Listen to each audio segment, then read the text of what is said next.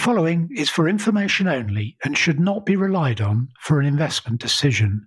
It should not be construed as investment advice.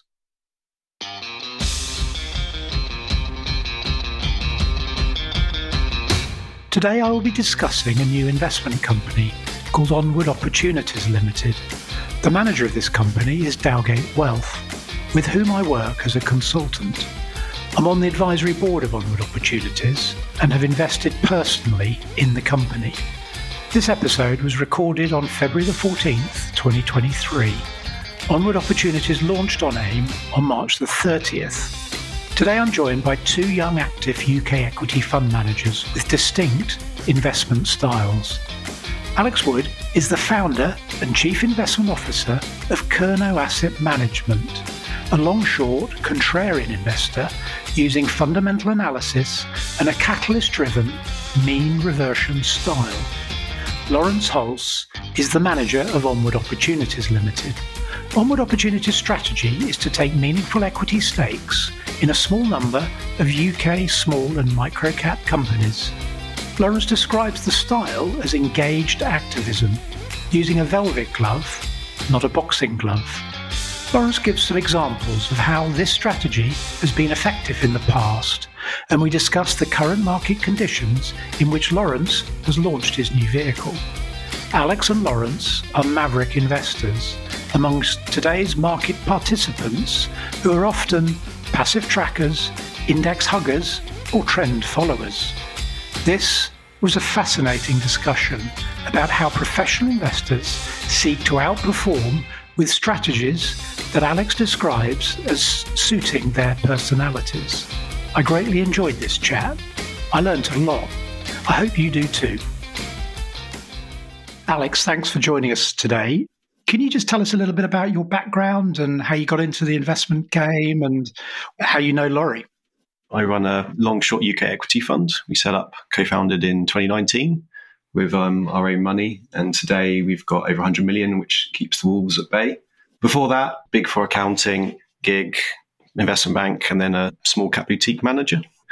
I think Laurie can tell the story how we met because I quite honestly can't remember if it was at a bar or on a company visit or when we might have been opposing shareholders. It might have been all three about the same time. Having just gone through setting my own company up, and to quote Steve Cohen, there's kind of a dearth of talent. And what I mean by that is it's not that people out there don't have the skill sets, but the old prop desks of the 2008 don't exist anymore. Most of the large houses that have consolidated into basically index huggers. So there's very few people really applying a unique or even a time-tested skill anymore.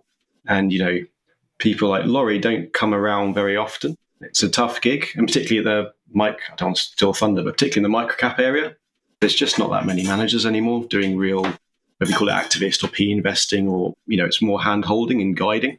And if you look at the list of investment trusts out there as well, looking at the discounts and look at the best performing trusts and the private vehicles over the last 10 years, it wouldn't be beyond the realms of possibility that something like this, which from a family office perspective, hat on, we'd be interested in investing, and I suspect we will, it could be one of the top performers.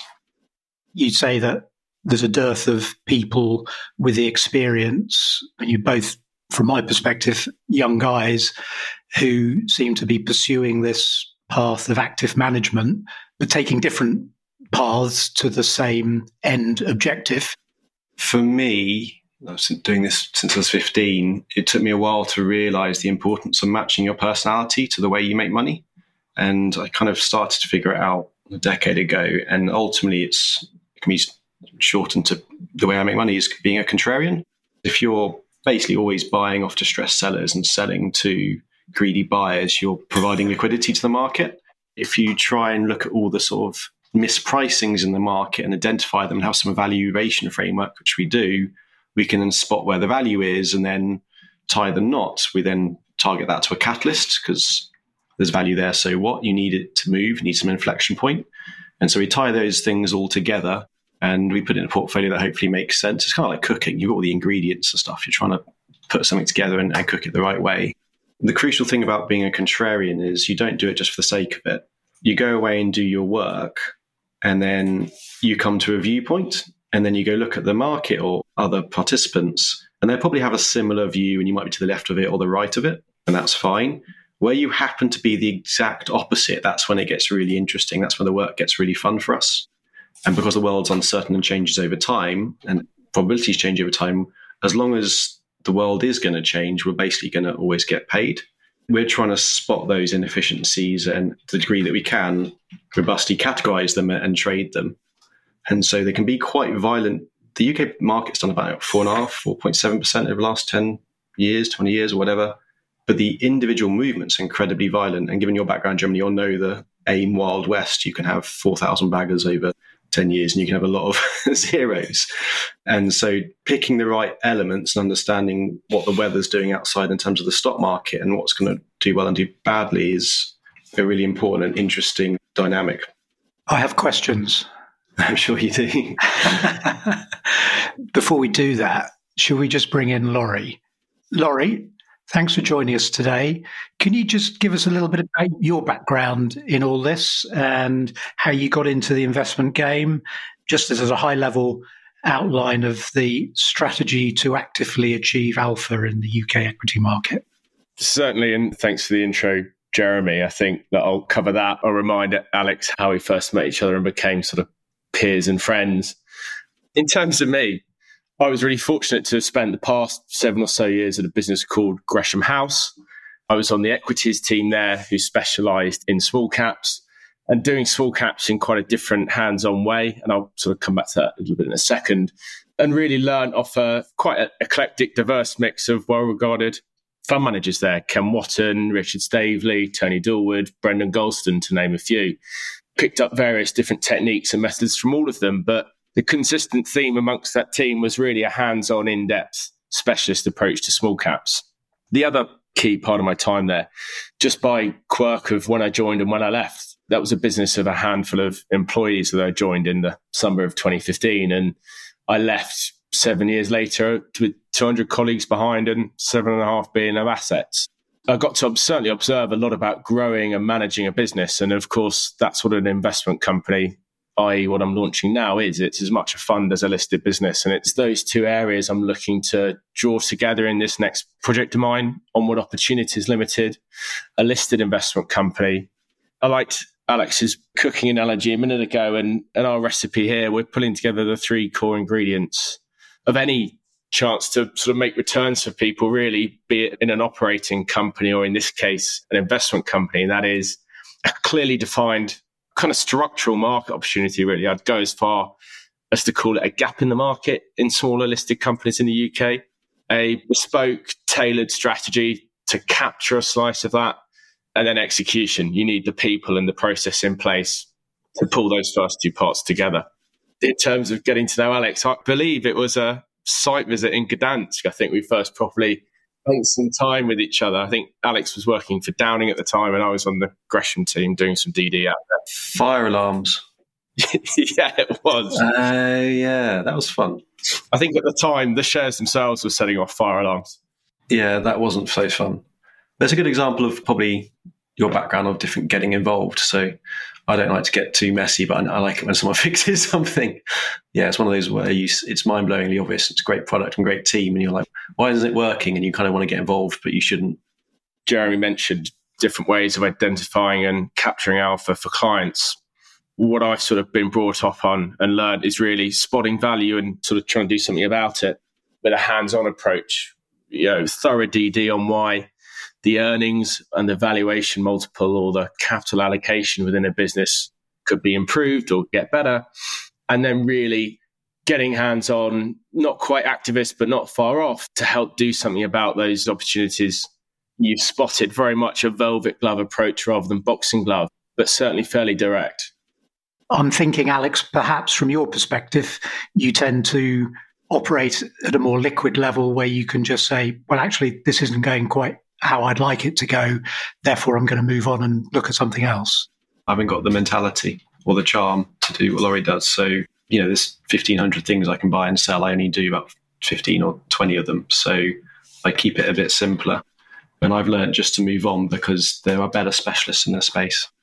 So, Laurie, why do you choose to dig in? What's the prize? What are you after here?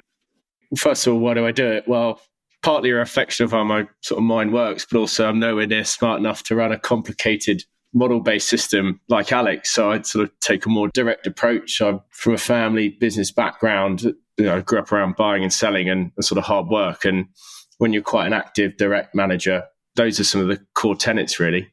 It's really about identifying a dislocation between the sort of fast-moving price of an equity, i.e. the share price, and perhaps sort of slow or patchy misunderstood information about the underlying security. We really look for 5 to 6 key variables within the earnings and or the multiple of a stock that we think can improve and we can help them improve. And that drives a sort of 3 to 5 year view on much higher intrinsic value than is represented in the shares today. A bit more sort of why I do it. I definitely enjoy it. Working with people directly certainly presses my buttons. It's challenging. That stimulates me mentally. A lot of it is about sort of drive and working towards a shared common conclusion. When you're a large shareholder in an undervalued business, you're on the same bench as the management because you both are aligned to see better recognition in the shares of the underlying business.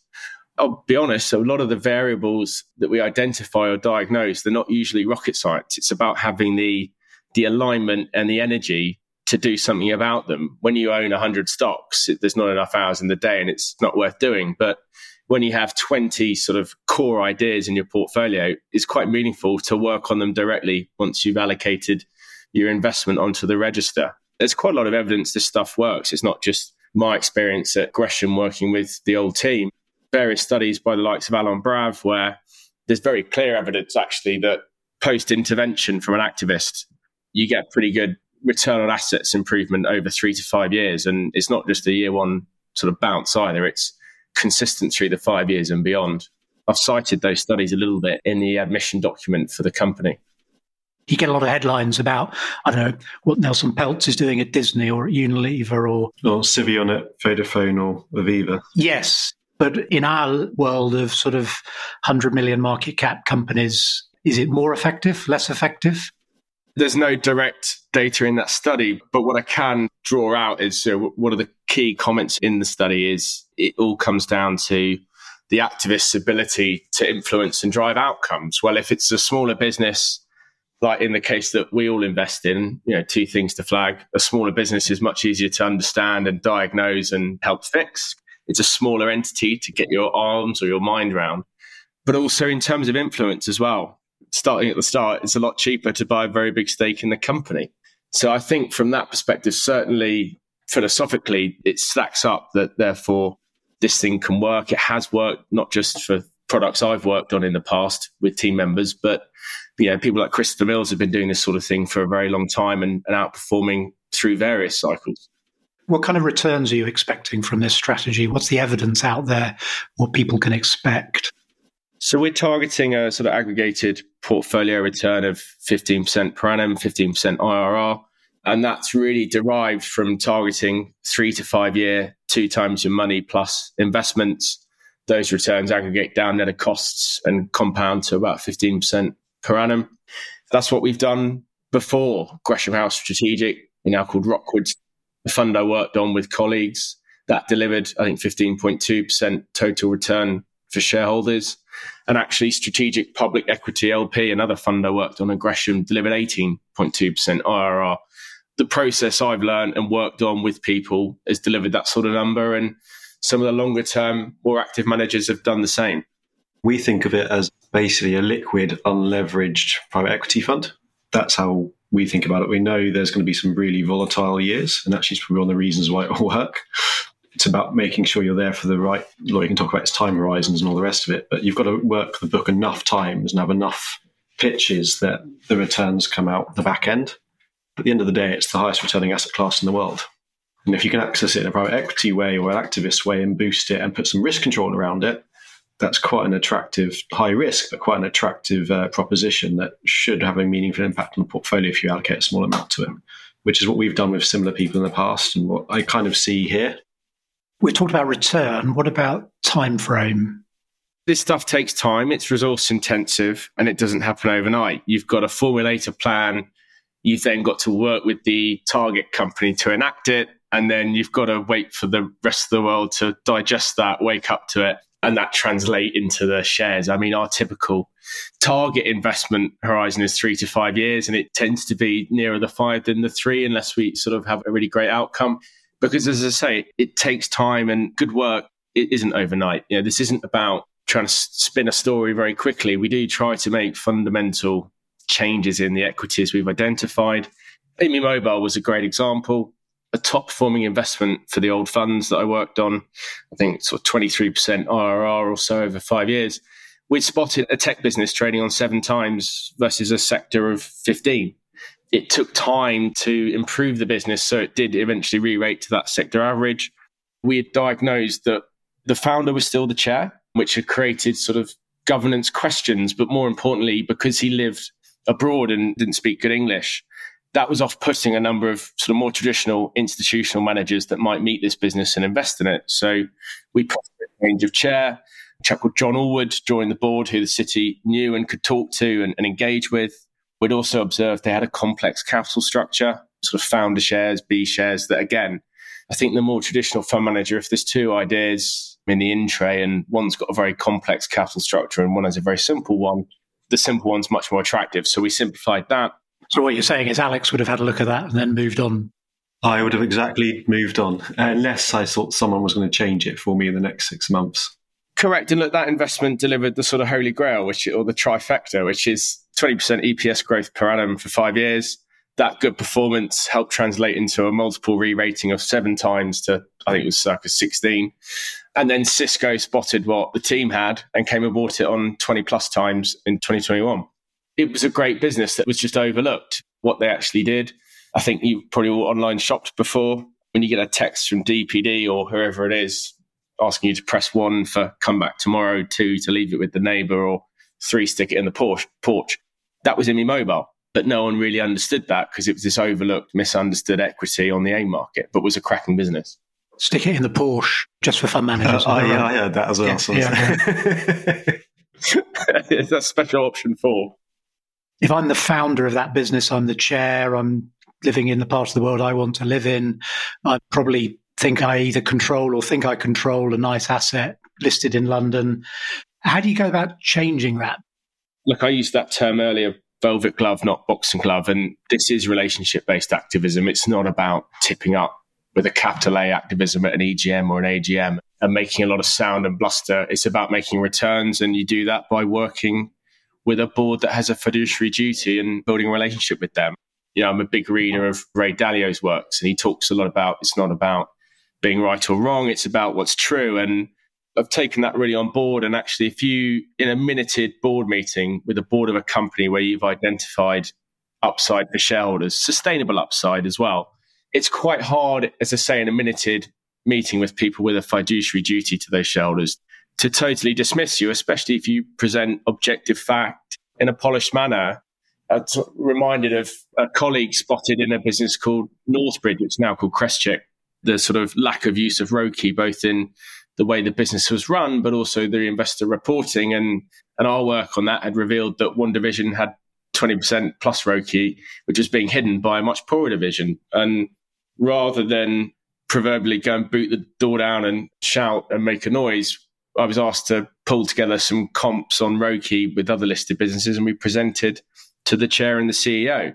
And those changes happened. The business sold off Tasman, which was the weaker division. And then that revealed Crestcheck, which the business renamed to, had a cracking ROCE profile from its high fleet. And a bit like Amy Mobile, that's now been recognised by a larger peer, and a Greco bid for it at £4, which is about 4 times what we first paid for shares in that business 4 or 5 years ago. Why aren't we all doing this, Laurence? Why isn't everybody doing this? Why does this opportunity exist? A few core reasons. The reason why the wider market's not doing it is because it's not scalable. This will never be a 2 billion, 3 billion pound fund that big asset managers can throw resource into as a strategy and help scale their massive businesses. But it doesn't need to be that sort of size for me to really enjoy the work and deliver for a select specialist pool of clients. I guess that's the first reason why there's only a few managers doing it. But even within that, I learned how to do this almost by accident. I joined a business called Gresham House, as I said earlier, 7 years ago. I loved markets, I loved investing, but hadn't really come across activism before or an active and engaged style. And I just spent 7 years learning about it. As I say, by accident, it turned out it pressed my buttons.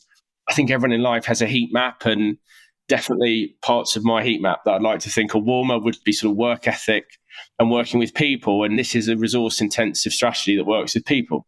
That's certainly why I've stuck to it, and I'm taking it forward under a new roof now. If you go to a company, they know the company better, they're delighted to talk about their baby. You'll build a relationship with someone. Like 9 times out of 10, it's very positive. And then if you come back with an observation or a bit of work they haven't got time to do because it's on the side of their desk, it can only be a productive thing. It's a lot of work. It's a really lot of work. And to get paid for that, to put it crudely, is quite difficult. To do that in a scalable way, that's tricky. Whereas in your world, it's easier to move on. In this world, you're not necessarily financially, but in terms of your human capital, you're far more invested. For my personality, if I do all the work and it's mind-blowingly obvious, I get sucked in, which is why I don't do into activism, because it's then hard for me to walk away. And then basically I want to take the company private and just do it. And that's not my mandate or my skill set. That quite neatly tees up the third element of sort of how this works, why people do it. We do tend to buy minority block stakes in the targets we find. We'll own anything between 5 and 25% of the listed equity. If you read the works of Alon Brav and the like on activism, the median's about 9.7% as a sort of shareholding in the business. So bang, in the middle of our target range. And of course, shares aren't just shares in the profits. They're a share of the votes usually as well. And that's a great backstop really to sort of underpin your seriousness in the message you're delivering to a board. We don't tend to walk away. We actually roll our sleeves up and recover for our clients and our shareholders when we do inevitably get things wrong. And there's some quite active examples of that in the past where the traditional investor might have lost a lot more than we ended up doing because we rolled our sleeves up and sorted things out and, as I say, recovered value. What are your options when that engagement starts to go wrong? One thing that's quite interesting in the way we operate, we're very open from the start with the companies we DD, how we operate, what our agenda is. And actually in the past, we've invited management teams to speak to other companies we're invested in. I remember one target was very wary until we did that. We're usually fairly open in what we think can happen, what their plan is to sort of make stuff happen themselves. And we tend to not invest without agreement or certainly being on a similar page with those core variables we've spotted to improve the equity. That said, we'll have the mandate and the flexibility to take things off the market or own them privately if we need to. If I'm totally honest, that's more designed so that we can be creative in the capital structure. Things like convertible loan notes in a listed business, those as securities themselves count as unlisted, but they're in a listed company. But we are there to really cross the bridge between private and public world, because a lot of these smaller companies are actually, they behave like private companies. They just happen to have a quote. This job involves engaging presumably with all manner of stakeholders, including on occasion other investors. It's one of the fantastic things about working in small caps, investing in them, is it's still a proper market. You can walk around the square mile and you can bump into a counterparty or a peer just walking between meetings, and there really are faces to names still. Whereas I think in large and mid caps, a lot of that's gone. And for me, again, as a people person, that's very enjoyable. We've had great success being on the same register as like-minded investors. I said at the start, Alyx and I were on a site visit in Poland together. At the time, he was working at Downing, I was at Gresham House, and here we are now, both launching our own, or he's already very successfully launched, and I'm launching our own ventures and projects. And there's very much scope for aligned thinking, and a lot of what we do boils down to shareholder value protection and creation. So funny enough, a lot of other shareholders quite like the idea of you popping up on the register as part of an ecosystem, or them coming on something you're invested in, and that works both ways. Definitely, but not in concert party. Of course, that's the key thing to sort of be wary of. But as I say, it's more the market's a small place. People can spot what you're doing and align to your thesis. We don't really work in concert with other managers. It's more just like-minded individuals tend to fish in similar ponds. I think we're due a bit of a renaissance in public markets. I think for 15 years or so, private markets have made equity markets relatively unattractive. Debt's been cheap privately. Private equity investment funded by cheap debt has become cheap itself because they've been able to pay higher multiples and still make their return targets. we're all very familiar that that trade is at least partially unwinding now. Right? The price of money, the price of capital, the volume and accessibility to it is changing a lot. And therefore, it's not illogical to assume that perhaps some of the relative attraction of equity markets might increase too. We were a golden age of family offices as well. You know, we had the stockbrokers in the 80s, property guys in the 90s, hedge funds in the noughties. The teens have been the private equity boom that Laurie's talked about. I think it's the family offices now because they can make a decision, and there's big pots of money of small, sophisticated teams. I agree with both of you that we're at a new era coming out of COVID, the lockdown, this huge infusion of liquidity we'd seen into the world in recent years. And now we've got this sort of normalization of interest rates, this sort of return to normal feeling, which is, if I think back, the period immediately after the dot-com boom, where I think you had the longest period ever, or certainly in the last 50 years, basically from 2000 to 2007 of small cap outperformance. And then you had the period after the financial crisis and after the European debt crisis, 2013, 2014, which had this huge spike in IPO activity in the London market in particular. I don't know which we're going to resemble most, but we've got the makings of that kind of era-defining moment now. And I think if it's a world that is not defined by free money, that it's going to become more of a stock pickers market than a trend followers market. It's not your first rodeo, is it, Jeremy? I totally agree. But we're all speculating and perhaps also hoping. So, yeah, we've talked a lot, haven't we, Jeremy, in the office and whatnot, about the move in the cost of capital and that impact on the value of time and the bringing forward of listed company, but also shareholder requirements in terms of what they're backing and investing and seeking now. And when money was cheap and therefore sort of time was effectively cheap, growth tomorrow is very attractive and prioritized. Yeah, absolutely. Blue sky was cheap. It was. But if now investors are prioritizing today, companies have to reflect that in their strategies and actions. And as an investor that focuses on near-term sort of catalysts and drivers of almost self-help, that's quite an attractive opportunity set to be thinking about. How do you get this sort of domain expertise, the confidence to be able to go and engage with a company about which you may have only just recently learned the ins and outs of what they actually do? It's one of my favorite parts of the strategy we operate. I don't think that anyone in any walk of life or any stage of their life ever has all the answers, and fund managers certainly don't. In the case of our investment process, that's why it's a team-based process. We produce ideas and then they are presented to a committee who share their wisdom and experience to opine on which ideas are great rather than good, but also whittle out the not so great. But in terms of actually looking at an opportunity, in that instance, we just speak to people who know their onions in whichever sector or situation we're looking at. We have an advisory board on the fund. You're actually on it, assuming that's why you asked the question, Jeremy.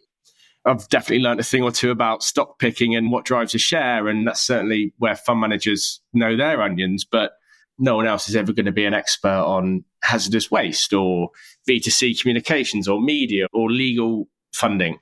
And therefore, we engage with people we know and trust that have worked and do work in those sectors to really understand what good looks like. You know, we've got Clive Sharp on there. He was former chairman of Corn, before that CEO of Golden Wonder. If we were looking at an F&B business, I'd be straight on the phone to Clive saying, here's my desktop-based analysis. What do you think? Do you know the company? Who do you know that's involved? But most importantly, what does good look like and what market reports do I need to understand and digest when I assess this business? Because when you're investing for 3 to 5 years, it's as much about the share you're buying as the underlying security. So are there any sectors that you won't look at? I think the way this investment strategy tries to mitigate risk and maximize resource is thorough due diligence on the key variables in an investment story. If there's only one or maybe two variables, such as an FDA approval or a clinical trial or a license to drill for a resource, that kind of falls away, that ability to develop a sort of amalgamated edge. And for that reason, we steer away from biotech or resource extraction. What we really like to do is invest in things we can understand. And I'm sure that's stating the obvious, but I really quite strongly believe that you can't value something you don't truly understand. And the easiest things to understand are the simple ones. The easiest to DD is the tangible, whether that's tangibility of assets, so property, cash, brand equity that's very clear, stock, whatever that is, or tangibility of profits. And by that, I really mean how much of them is cash, or tangibility of catalysts. And that's really how proximitous are they to really happening to unlock the hidden value we think we've identified. I quite like that you're staying away from some of those sectors, because I quite like those sectors. The biotech and the oil resources one always amuses me a little bit, because there's some really weird things that happen because it gets ignored. So there's a company I'm looking at the moment that's got one product in development on the healthcare side, and it's worth 300 million market cap. And there's another one which has got 28 products out for, get approval. And they've also got 9 from their past that are currently cash flow generative. And that's 400 million market cap. Now, the probabilities there of that first one being, even if it was 100% likelihood, and even if it delivered on all its cash flow, it's already completely 100% priced in. So it's a very good short candidate. And then the other side, the other company is ridiculously undervalued and should be a couple of £1 billion company. So the asymmetry is interesting, which is what we'd go look at. But you can still have the weird situation where the first company solves cancer and the last company, everything fails and they get it wrong. And that's where your deep dive starts kicking in. So we attack the area of mispricing as opposed to try and be specialists on everything. If your view of the world, your model is telling you that a certain sector is deeply undervalued by other investors, how do you avoid, or do you not, taking excessive sector risk? Great question. So there's 2 ways of doing it. One is you market neutral it, or the other is you try and trade it on the rotations, assuming the market sectors are going to trade. So what I found works is actually I take the trading view, and essentially the more sectors rotate, the more I get paid. If they stagnate, we do badly. So when tech was king and resources were dogs since 2014, my rotation trade wasn't working very well. I was getting paid on market and idiosyncratic stock payments. And fortunately for me, I set up Kernow with Ed in 2019, and we've had a lot of sector rotations. We've had a bit of a tailwind, which I don't think will repeat over the next 3 years, whether it be COVID, war, interest rates, etc. So you've had our short book pretty much shot the lights out on the tech stuff, and our resources stuff's done great. And actually, we're now going short resources, which probably only people doing that. So we ride basically rotation, and the skill will be over time is, can we tell when it's going to speed up or slow down? I don't think we're quite there yet. I think you pointed out, we were chatting earlier, that our biggest exposure is financials today. It's a bit tricky, and financials basically are piggybacking off GDP and us coming out of the recession this year. So it's quite a slow burn for that to reverse. Not impossible, but it needs a real kick, which I'm not bothered if it doesn't change, by the way, but we'll see. I normally ask people to sign off with some sort of philosophical view of the world. Alyx, you're the established active fund manager. You've got your own business. As I said earlier, from my perspective, you're still a very young man. Laurie's launching his own fund. He's going off into the brave new world of being the master of his own destiny in terms of creating a whole new investment vehicle. What should he look out for? What's the advice from your position? My view is I treat it like you're an artist and you've got an art gallery. And at the end of the day, you're trying to produce the best art that you can. And the gallery bit is the bit where the buzz and the story is where you make your money from the business perspective. And the two are very different. And our business is split 2 ways as well. So don't ever lose the passion which clearly you have on the art side, and always work towards that. It doesn't matter if people don't like it, because you'll get there and you've got the skill. And then it's just on the buzz side and the marketing side, that's just a war of attrition, as long as you've got an authentic story, which you do. So go forward with all the confidence that you can have, and basically no plan survives battle with the enemy. Stuff's going to go wrong, but just keep going. Mike Tyson said, wasn't it? Everyone has a plan until they get punched in the face. Exactly. Okay, guys, thanks very much. Thank you. Thank you for listening. If you've enjoyed this episode of In the Company of Mavericks, please subscribe at our website, inthecompanyofmavericks.com, where we would appreciate your feedback and any suggestions you might have for future episodes.